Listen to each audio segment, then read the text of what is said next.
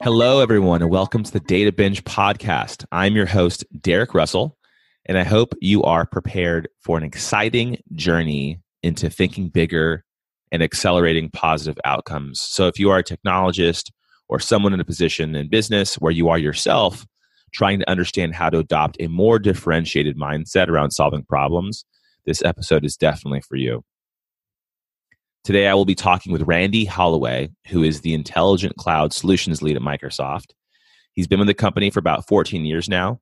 His focus is centered around helping customers transform, adopt solutions, but most importantly, and you'll hear this throughout the talk, he's really laser dialed in on changing culture internally and amongst partners and customers that reflect dramatic and provocative thinking that changes the business outcomes of people and organizations. I loved this episode.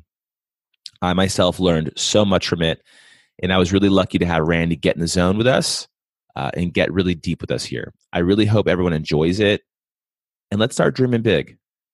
If you haven't already, please leave a rating on iTunes and or a comment with some feedback, positive or negative, so I know how to continue navigating what is valuable to you all here. Thank you so much for listening. And now I bring you Randy Holloway. Randy Holloway, how are you, sir? Hey, Derek. How are you? It's good to be here. Hey, it's good to have you on. Thank you for joining the Data Binge podcast today. We've been trying to chase each other for a while. You're a busy guy. Long-time listener, first-time caller, as they say on the radio. Thanks, Randy. So, hey, let's get going. I wanted to have you on. I've been kind of chasing you down because you've been a really wonderful mentor to me, and a lot of our colleagues and a lot of even our competitors and partners have said some good things about you being a visionary, a tech visionary, and we don't run into too many of those kind of folks these days. So we're really going to dig in and find out why they think that today. So I hope you're ready. Great. And if you could start off by talking to us about your background and what you're doing today at Microsoft and what you've been doing. Sure. No, that'd be great. So first off, I explored a number of different career paths before I got into tech. But at the core, I've always been a technologist ever since I was younger. Kind of came by it honestly through family and got exposed to technology very early. My grandfather was a ham radio operator and he used to write computer programs back in the day, like kind of even like very early dawn of the PC era. My aunt was a software developer. She started her own company building retail management systems because she had a lot of knowledge about shoe stores. And she would sell her system to independent shoe stores. So I was around tech growing up, and I got into software development coming out of college. And pretty early in my career, I had a chance to actually work on, at a small company, a product that became really big and run a product that actually was used by tens of thousands of users every month. And so it was really kind of an interesting opportunity to get that kind of experience very early. And then I also transitioned into leadership, like leading what was a small IT organization and a company that was growing really fast, and it became really big. And so all of a sudden we went from like doing stuff that typically small companies do to like implementing SAP. And I got to run an SAP implementation and kind of major business transformation initiatives. And this is the early 2000s. So when I came over to Microsoft in 2004, it was really about, I saw all the opportunity and all the kind of exciting things that Microsoft was doing. But for me, at the core of it was about empowering more people and more developers to do more with technology. And that was really what motivated me to come over. And so I started for Microsoft in the St. Louis office. So I was based in Missouri. And early in my career, I was a sales engineer at Microsoft. So we refer to that role here as the technology specialist.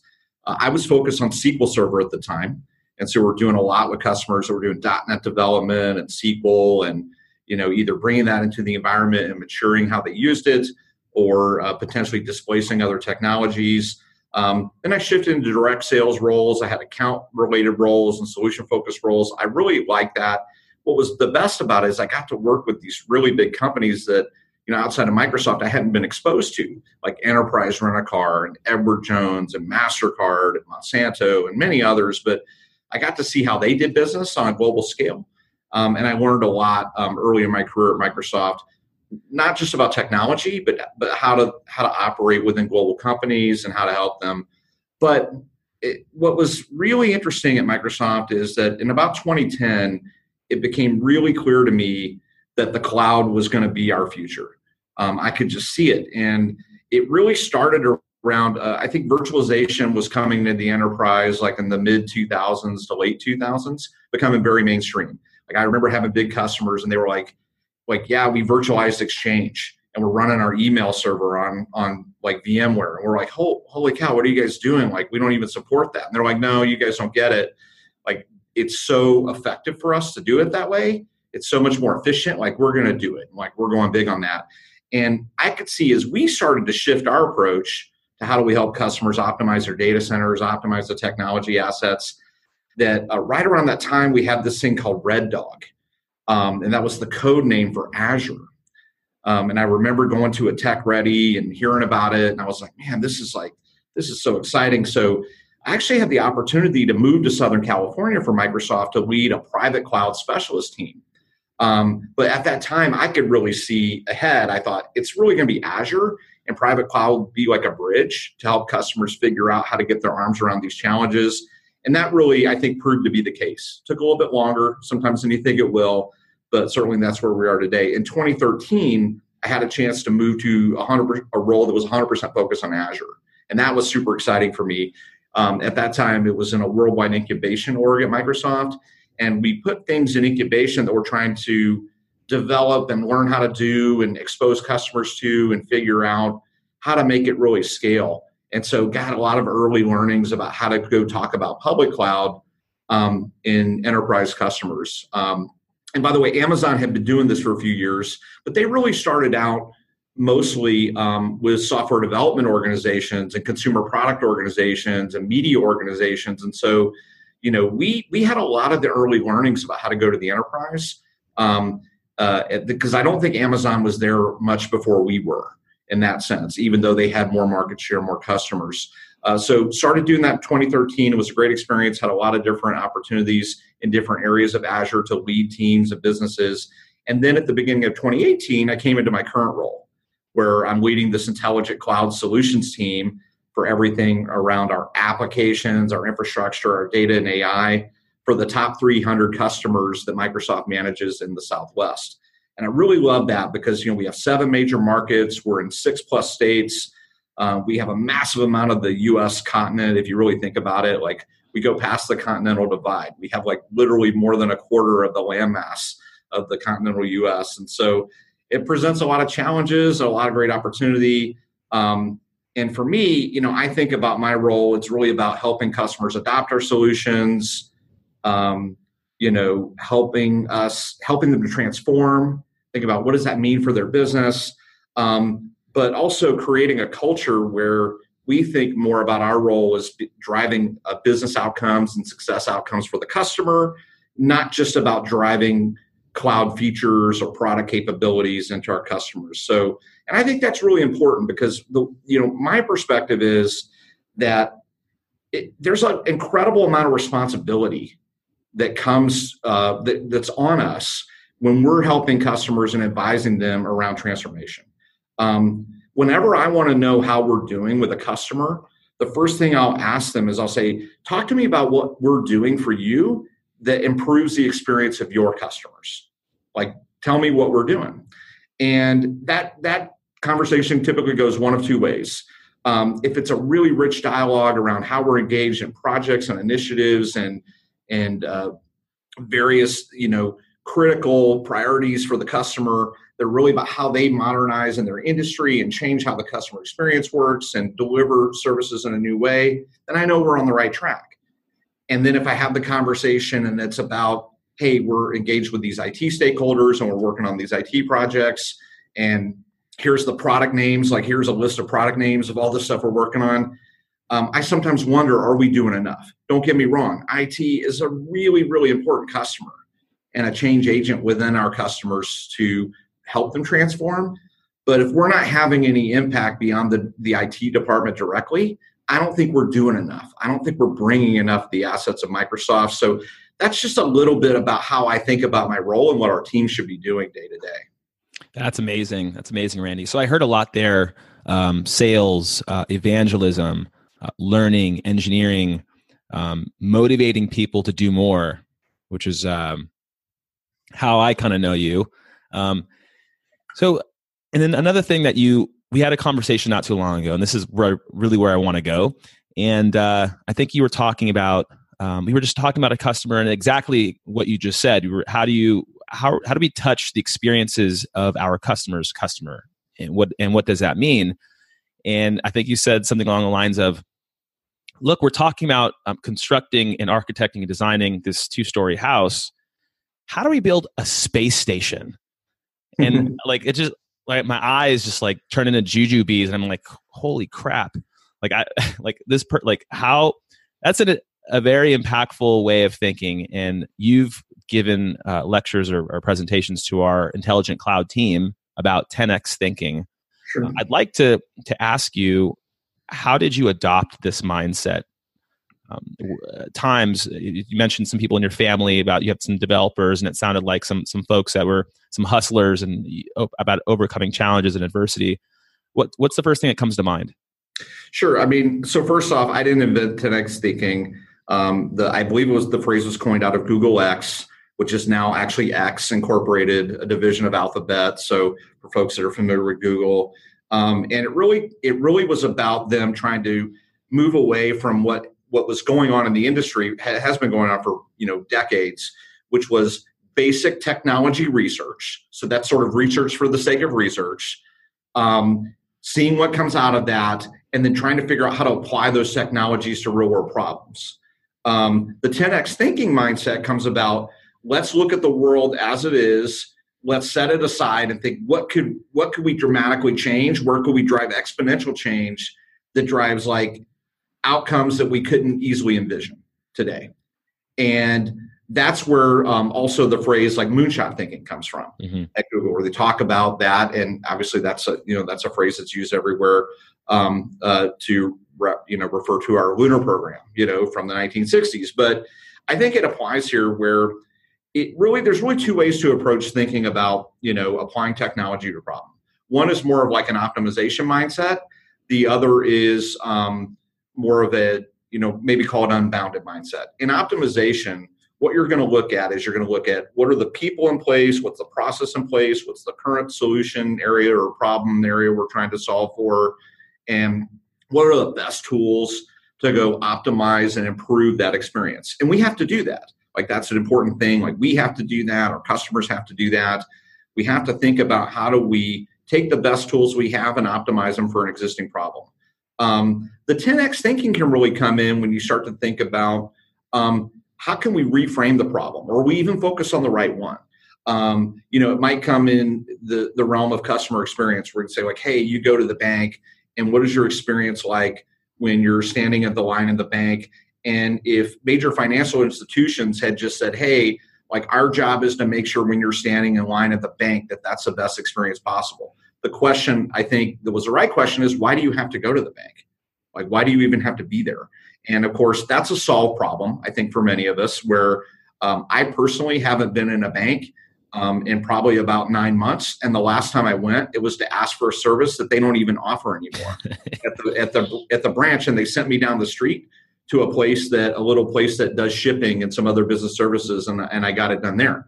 And so the real question is, if you're really a challenger, would be to like a financial services customer, like, why do you even need branch operations anymore? Or maybe to say, like, if you have people that are coming into your branch and they do need to use that services, what else could they be doing that would really make that a much better use of their time?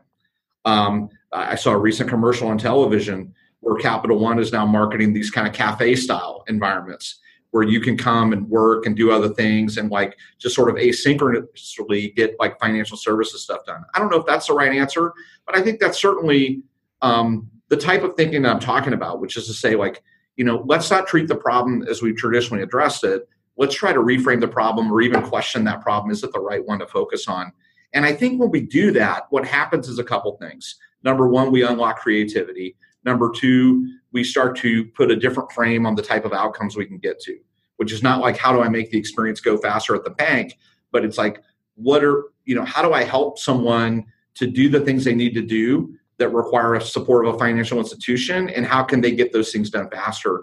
And so for me, it's really about mindset is what it comes down to, and trying to really think much bigger about how we can influence positive outcomes for people rather than focus on looking at what they're doing and how to just improve the current state, because often the current state is so broken that you can't possibly achieve great outcomes with that as a starting point. It's incredible. And I really like, you kind of taking and defining the 10X thinking and how it was developed through Google X. And I've read some stuff from Grant Cardone and Peter Diamandis and their abundance thinking and things like that. And it's one thing, I think, for folks to read that stuff. It's another thing for them to evangelize it, and you help evangelize it with customers and people that you manage as well. What's the hardest thing about getting people to think that way, and how do you help evangelize overcoming that diminishing mindset at this point? No, I think it's a great challenge to think about. I mean, a couple things. First, we're all I think accountable to deliver results day to day and to operate. We have current processes, current sets of expectations, current things we have to deliver. And so I really think it comes down to culture. And what I mean by that is that creating a culture and an environment where people understand that it's expected that they try to stretch and think of creative new ways to solve problems. And, I think out of the box is certainly probably a way overused phrase, but really maybe a better way to describe that would be reframe problems in a new way and help to get people to understand like how we can be creative and really do things differently. And so, and I think it does start with culture, because the way I see it, there's two ways to, really think about, how to be productive and effective. Number one is like, hey, I can take all the sets of things I'm asked to do, and I can try to optimize my time and my energy and my capacity to do them, and to do them as effectively as I can. Or I can take the things that I'm asked to do and I can understand the why. Like, why am I being asked to do that? What's the purpose behind that? Or shifting it to a customer, what's the purpose behind what the customer is trying to achieve? Like, why are those the outcomes that they are working towards? Why are they important? How are they important in the context of their overall priorities? And I think oftentimes when you look at it just a slightly different way, what's apparent to you is that, people will fall into a mindset, a way of thinking based on the outcomes they've been trying to achieve and the ways they've been trying to do it in the past. And they might even lose sight, even their own organization, of what the real challenge is or what the real opportunity is. And I think we're all at risk of that every day. So to me, it's permission. It's permission to step back and reframe a problem. It's permission to, to set aside time to say, hey, I need to think of more creative and interesting ways to address my current role day to day, or to meet an outcome I've been asked to do that most people are doing it in a certain way, but I have found a different way to get a similar result. And I think when you have that culture, I think what happens is that the opportunities to do things in a different way become much more apparent. It's a more natural way of thinking. And then when we start thinking that way, I think it becomes much more clear to us where we can go really make a difference versus get caught up in the more traditional way of doing things. Got it. So I'd like to position this a little differently, and not this is like a case or anything, but I think the easiest way to kind of really hear your perspective on this is to talk about a business or a company or a customer.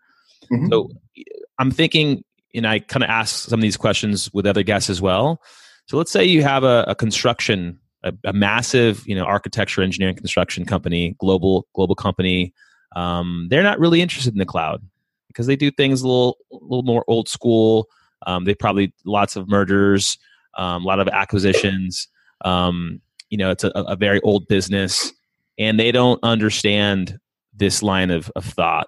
and you are charged with kind of going and talking to the CEO and the CIO and whomever is, CMOs, whoever would have us, about why they need to start thinking differently. What does that look like? You can have as much fun with it as you want, but Sure. I'm just trying to tease out some of the things that you think about in these situations. Sure.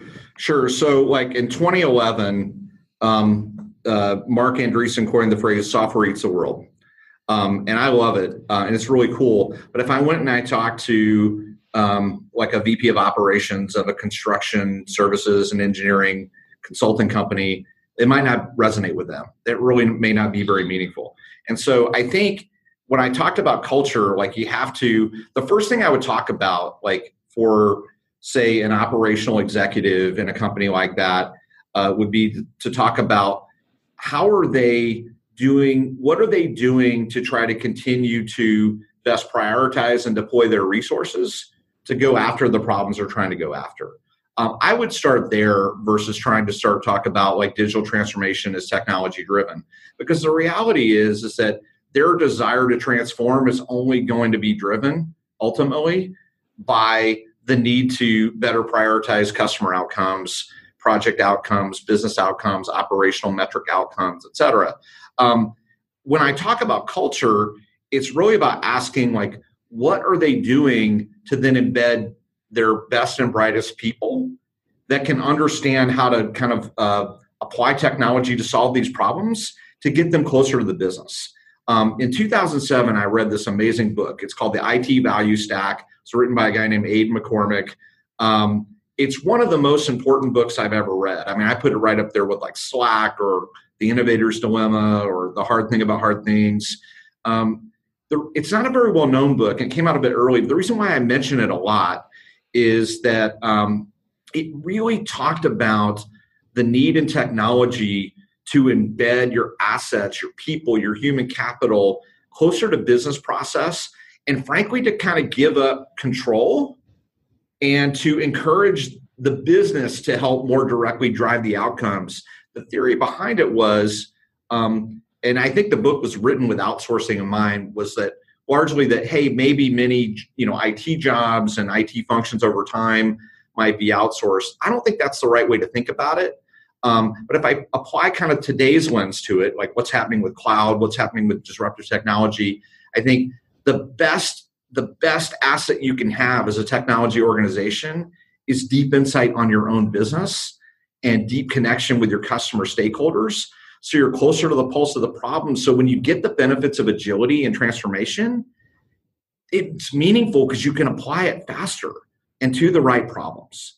And so when I talk to companies about that, it's like, if you understand those priorities, and if you understand how you're getting your change agents, your best technologists, your best thinkers, your best problem solvers closer to the business process, to your end customers, to those challenges, digital transformation doesn't become this exercise of trying to figure out how to use the right buzzwords and to plug in technology where it needs to be plugged in. Digital transformation becomes like, hey, there's this amazing toolbox to go out and solve these problems, and we put the best people we know to solve them close to them, and now they have so much deeper insight than they ever had before, and we can unlock their potential to go solve them in a different way. And so I think conceptually that's how I try to attack it when I'm talking to a customer about their transformation journey. So if you're in construction, what does that mean? Like, who in your organization is out on job sites, out on project sites, observing directly what's going on, not talking about IoT or sensors or mobility as a concept to apply, but actually understands how people are working day to day, and then brings that insight back to say, hey, based on what we're seeing, this is the next thing that we can do. And now we've got all these amazing tools behind us to go help us do it. If the customer doesn't have that capability, what I like to suggest is, hey, we have people that know how to do that. We have strategy advisors, digital transformation experts, advisors, across different areas of our business that can come in and they can help you do it. And we can show you how we would approach that problem.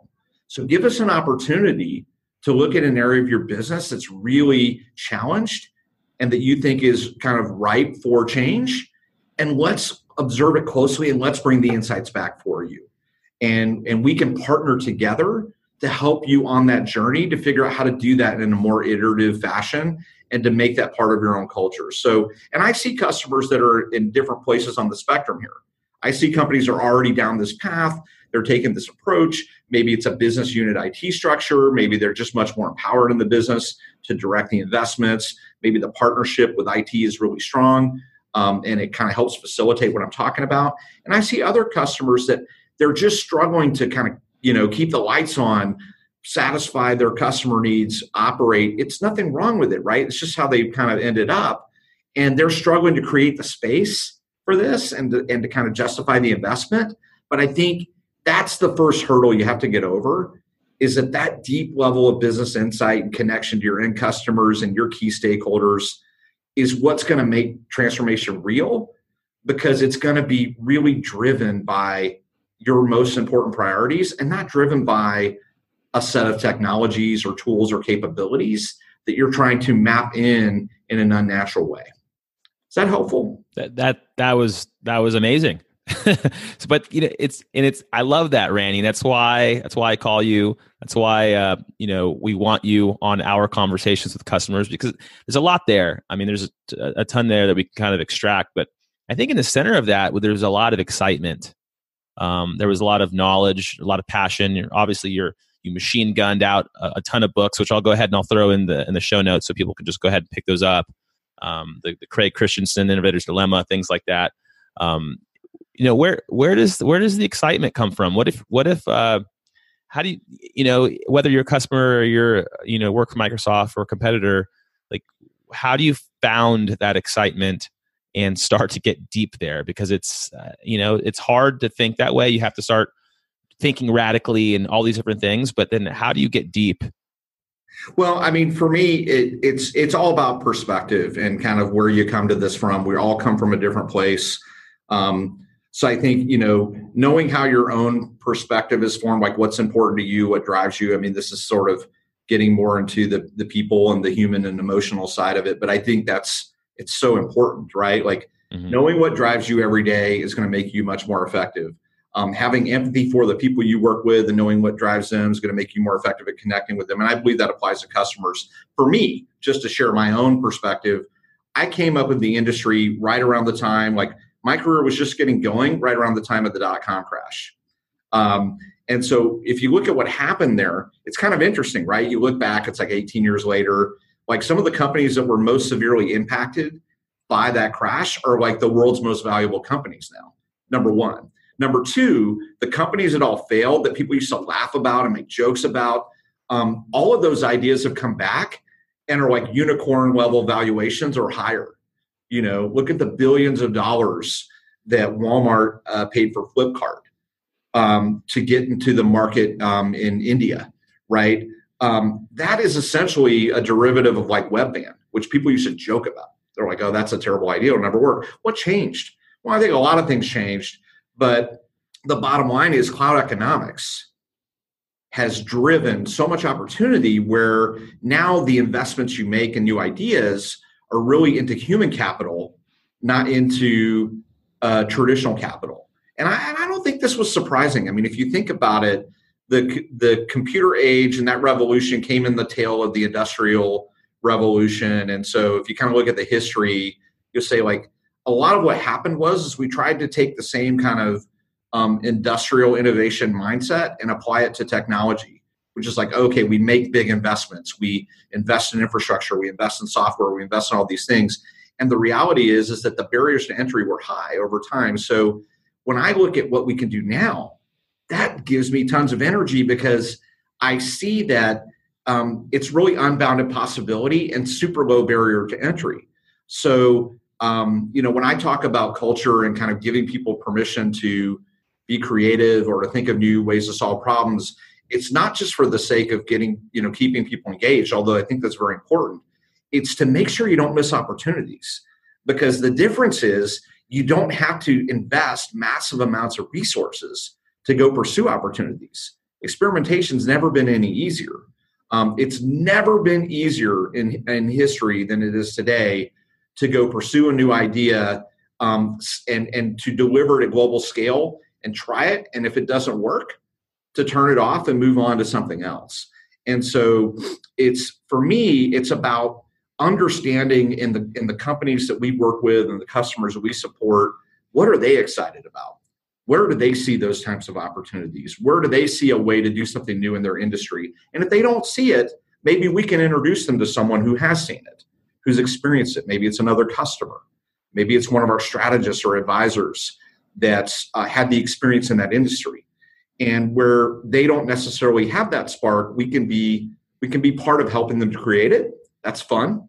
Had a chance to do that a couple times. Or where they already have it, how do we help them just to get there faster and to get all the benefit of our experience along the way, so the journey is just a little bit easier.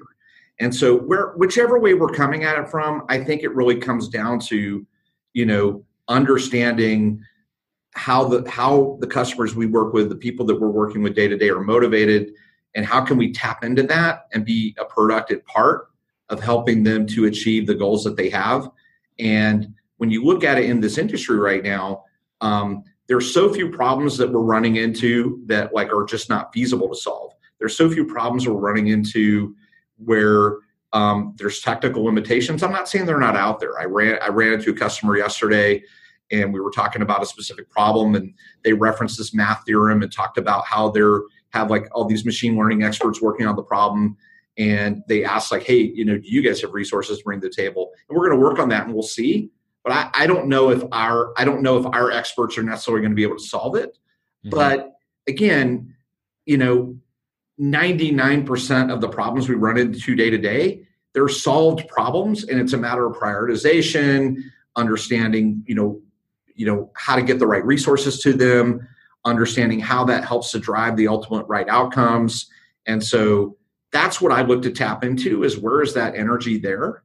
And how can we be part of kind of channeling it in the most positive way? That's great. So I want to dive deeper into that, Randy. So what I was thinking when you were talking about this is tapping into that energy, and then you're talking about this excitement, and you're kind of the go-to guy for anything that's if I need a machine learning model to do X, Y, Z, or if I need someone who's really specifically targeted in this era of technology, you're kind of the go-to person. And I know that you managed people like that for a long time. And human capital is becoming ever more important, especially in the age of the cloud, because to your point, not that we're outsourcing, but we're facilitating more proprietary thought and taking away technology from people and putting it towards processes so that people can focus probably more on innovation. So how does that impact the way that you build teams? Or, what is your perspective on how customers and big companies and businesses should be looking to build teams? Because they're all coming to us and saying, how the heck do I hire a data scientist? How do I know they're good? So give us some tips here. What's going on there? Yeah, that is, that is probably the biggest challenge I see that we're facing. I love the question. It's a hard one though. A couple things. I think the reality is that it's like any innovation is driven out of necessity very often, right? When you look at the history of many important technology breakthroughs, inventions, it's driven out of some kind of real need and a persistence to solve the problem. And someone was able to capture something, generate some new idea, not because they just woke up and it just occurred to them one day, because they really worked at solving that problem. They iterated, they invested, they focused on it, they spent time on it. I think one of the things that is apparent to me right now in our industry is that we've got to do a lot more work, I think, to create the environments broadly, whether that's us as Microsoft and as part of an ecosystem of service providers and companies that provide these platforms and capabilities, to train and develop and make it easier for people to use these tools and apply them to business problems. And I think by the same token, I think it's incumbent upon many of our customers to adopt that mindset as well, and understand that the next generation workforce, that the people that you're hiring today, they're coming out of colleges, coming out of computer science programs, coming out of MBA programs with the case studies they understand, coming out of finance, are going to be in 10 years. So these are people that are, call it 22 to 27 years old. In 10 years, they're going to be using a set of capabilities that do not exist today, that are in many cases have not even been fully kind of conceptualized.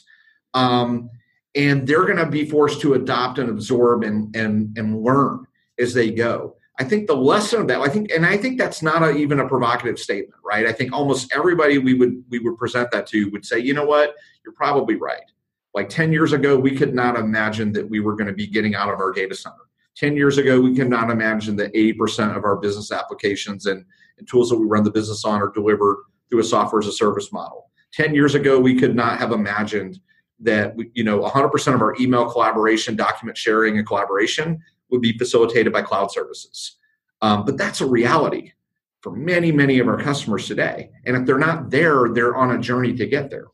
So what does that teach us? Well, what it teaches us is that, that change is coming. It's coming at a very fast pace. That pace is only increasing. And all of the people that we had in the workforce at that time, they had no exposure to those tools or capabilities, that had no exposure to those models for delivering services, had no concept of of how that was going to play out. They're all thriving in the environment today. I think the same thing is true when it comes to applying data science and democratizing that in companies. I think the same thing is true in thinking about new paradigms on how to build applications that are cloud ready. I think that's true when we start to think about concepts like the intelligent edge and the intelligent cloud, and hiring the next set of skilled developers or technologists or even kind of business architects that will help to define how processes work and how we apply these solutions. So what do we have to do? We need to hire people based on their desire to learn. We need to hire people based on their energy and excitement about what we're doing. We need to hire people based upon their interest to dig into these areas and their excitement about it, because those things are going to fuel their capacity to grow and change and learn and absorb all of this, much more so than a base of knowledge. The conventional wisdom used to be you hire PhDs and people with master's degrees, and and I'm all for education. I think it's very important. It's very formative for people. But what are you seeing now in computer science?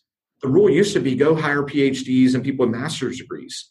And that was, and I remember when Google was kind of a young company, that was the thinking there, like, oh, we hire anybody from the Stanford pipeline, the Berkeley pipeline, some of these other major schools, University of Washington and others, like we just hire those people.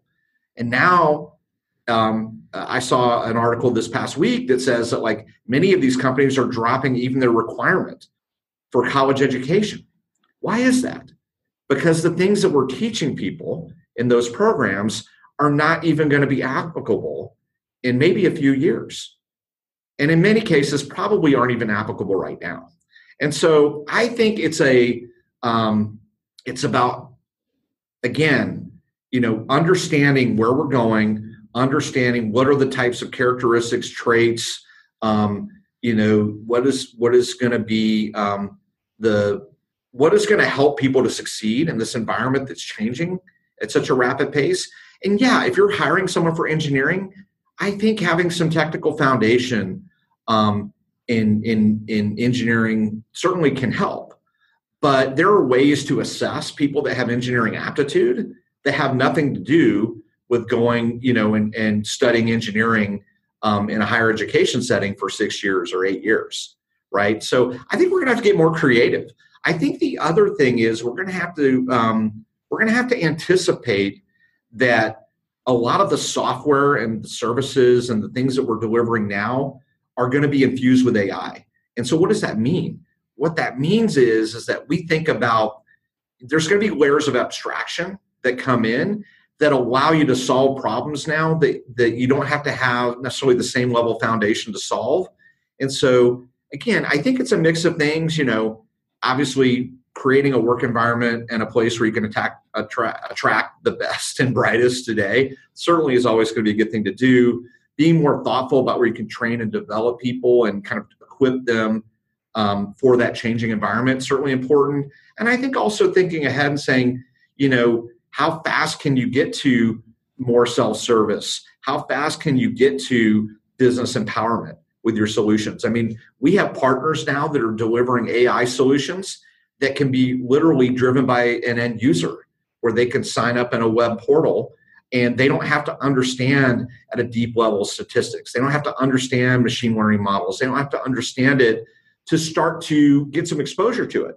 Now, are they going to create the most highly predictive models, and are they going to have the most efficient and effective way to deploy those in the business and to analyze massive amounts of data and train those models? No, they're not going to. But the reality is they can probably start solving some problems today. So again, I think this is a big challenge. It's a multi-dimensional problem. It's going to take a lot of different thinking. And I think a forward-looking organization is going to think across all of those areas. Where can we empower the business? Where can we hire for talent and aptitude and develop and train people along the way? Where can we hire the best and the brightest people where we still need to have that strong foundation?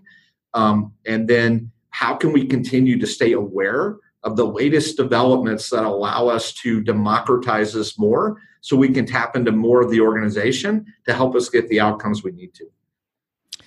Awesome, Randy. That's incredible. I love it. I can't wait to re-listen to this.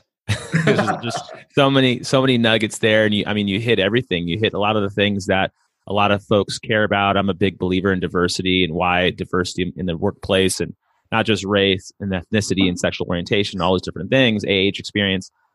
It all comes down to all those different things. And it's super refreshing to hear that people are thinking about that, especially folks like yourself that are managing these big teams. With that, I know we're approaching the top of the hour and you have space stations to build, apparently.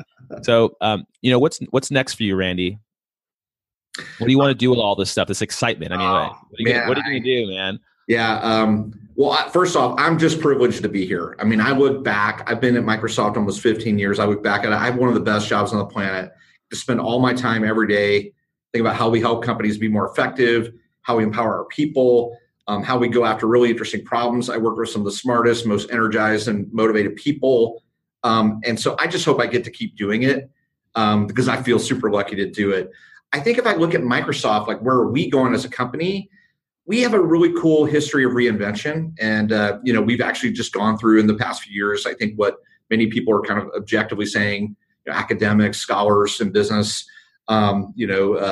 industry observers saying like one of the most incredible transformations in the history of kind of the corporate entity and that model of doing business, right? Where we completely transformed how we do business. We completely transformed our market opportunity. I tell people, we talk about this a lot, we used to have a business that was predicated on there's about 300 million to 400 million PC units that go out into the market every year. And 20% of the global population has access to these things in some way, shape, or form. And every economic opportunity we have is about how do we address that base.